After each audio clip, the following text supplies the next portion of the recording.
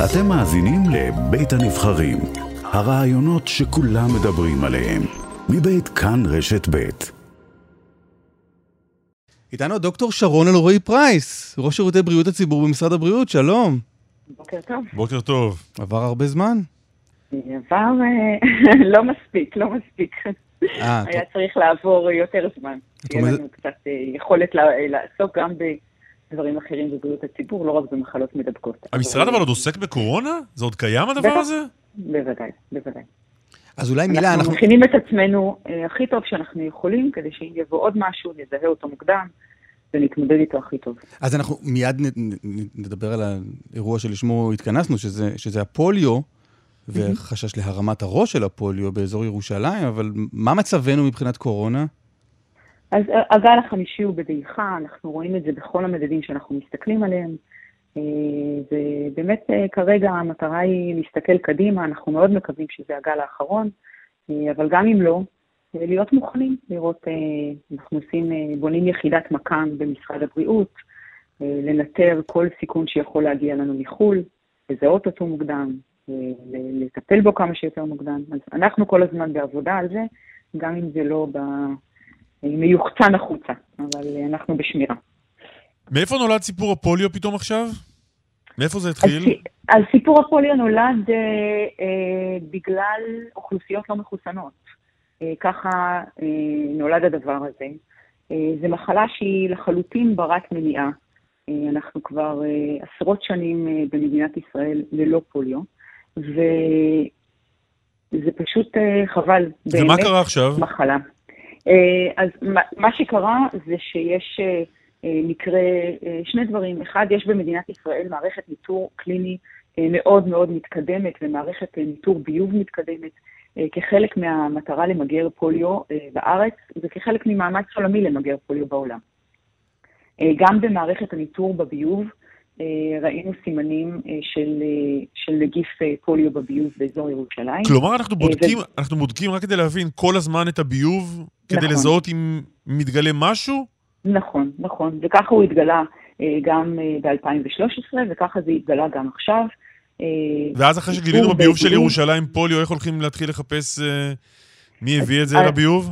אז אין דרך לחפש מי הביא את זה לביוב, אבל אנחנו כן, כשיש איתור של פוליו בביוב, אנחנו מתחילים להגביר את הניטור. צריך להבין שבדרך כלל הניטור בביוב לפוליו הוא פעם בחודש, כי אנחנו באמת, אין פוליו בדרך כלל במדינת ישראל, אז עושים איכשהו ניטור יותר רגוע. ברגע שמתחילים לזהות סימנים, מעלים את הניטור, את התדירות שלו, גם את מספר המקומות שבהם מנטרים, כדי להבין מאיפה זה מגיע. בדרך כלל כשיש סיגנל כזה בביוב, והיה לנו לאורך השנים סיגנלים כאלה, זה משהו שהוא חולף, ואחרי כמה דיגומים רואים שזה לא ממשיך, אלא זה לא מייצר שום דבר. והפעם, במקביל לעלייה בניטור בביוב, ראינו, הגיע גם ילד או ילדה, נגיד ילד, עם מקרה קליני. ילד כבן 4, שהתייצג עם סימפטומים של חולשה, בפלג גוף אחד ונפילות, והדבר הזה כמובן מעורר חשד.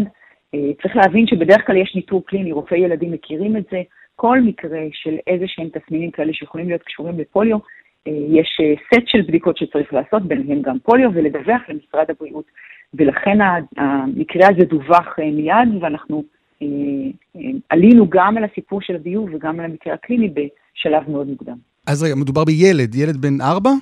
ילד או ילדה, אנחנו מחיסיון רפואי לא מוסרים את הפרטים, אבל נאמר ילד, כבן 4, לא מחוסן, וזה העיקר, בדיוק, וזה העיקר. אנחנו מדברים על מחלה שהיא לחלוטין ברת מניעה, וככל שיש, כולנו נהיה מחוסנים, באמת לא נראה מקרים כאלה, וזה חבל. פוליו יכולה לגרום לנזק בלתי הפיך. זה חיסון שנותנים ממש בשנה הראשונה, נכון? נכון, זה חיסון שנותנים, יש שני חיסונים, חיסון מומט וחיסון חי מוחלש. את החיסון המומט נותנים 4 פעמים בשנה הראשונה, בגיל חודשיים, 4 חודשים, חצי שנה, והחיסון הרביעי הוא בגיל שנה, ובנוסף לזה נותנים חיסון בטיפות, חיסון חי מוחלש, שאותו נותנים בגיל חצי שנה ובגיל שנה וחצי. הוא כרגע היחיד הילד הזה?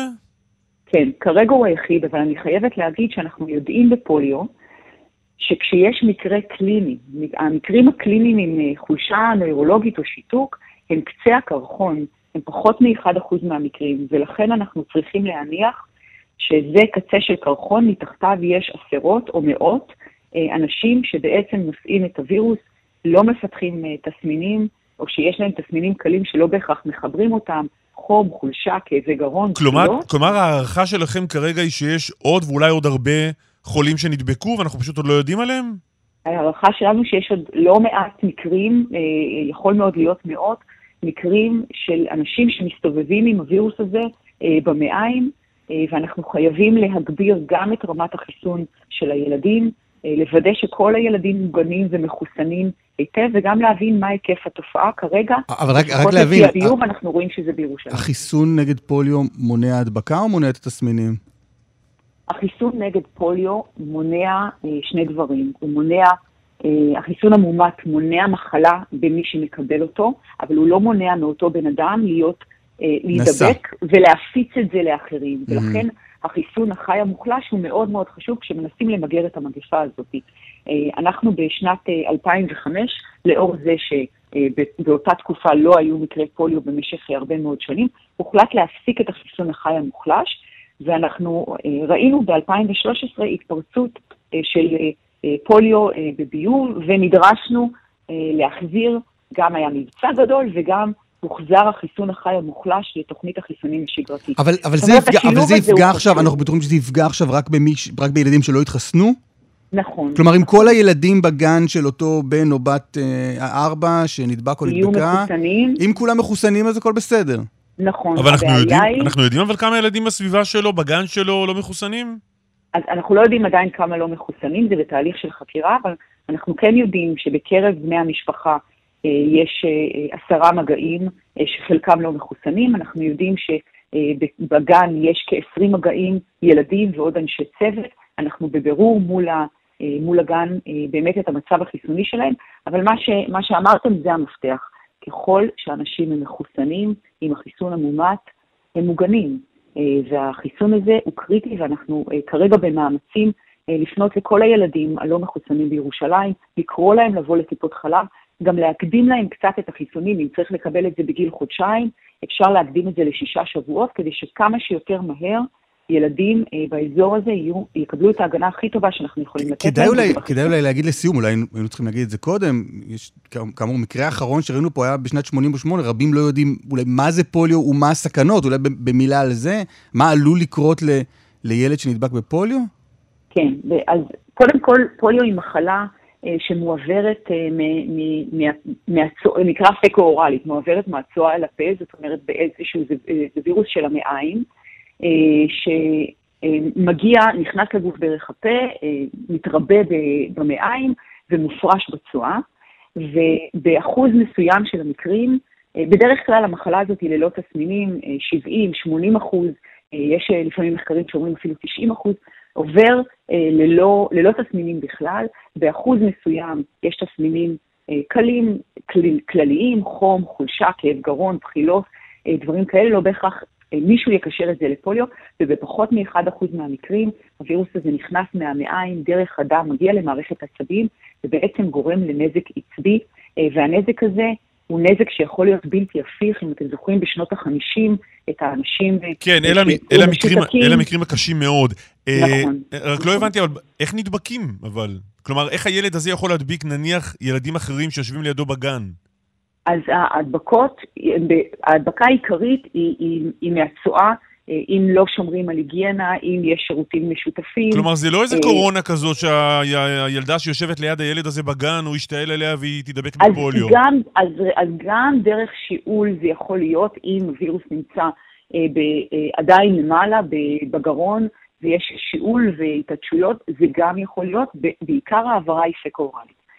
אבל זה גם, הדבקה כזאת היא גם יכולה להיות, והדבר העיקרי הוא שבאמת הקצה של הקרחון במקרה הזה זה ילד עם תסמינים נוירולוגיים כמו שהיה במקרה הזה, ואנחנו חייבים להניח שיש עוד עשרות ומאות של ילדים שנושאים את הווירוס. ככל שהם מחוסנים הם מוגנים, וככל שילדים הם לא מחוסנים, אז הם באמת כרגע נמצאים בסיכון, ולכן אנחנו בפעילות מאוד מהירה להגביר את החיסוניות. יש כיסים של אוכלוסיות לא מחוסנות בירושלים, ושם אנחנו מאוד דואגים. דוקטור שרון אלרעי פרייס, תודה רבה לך. תודה רבה ויום טוב. יום טוב.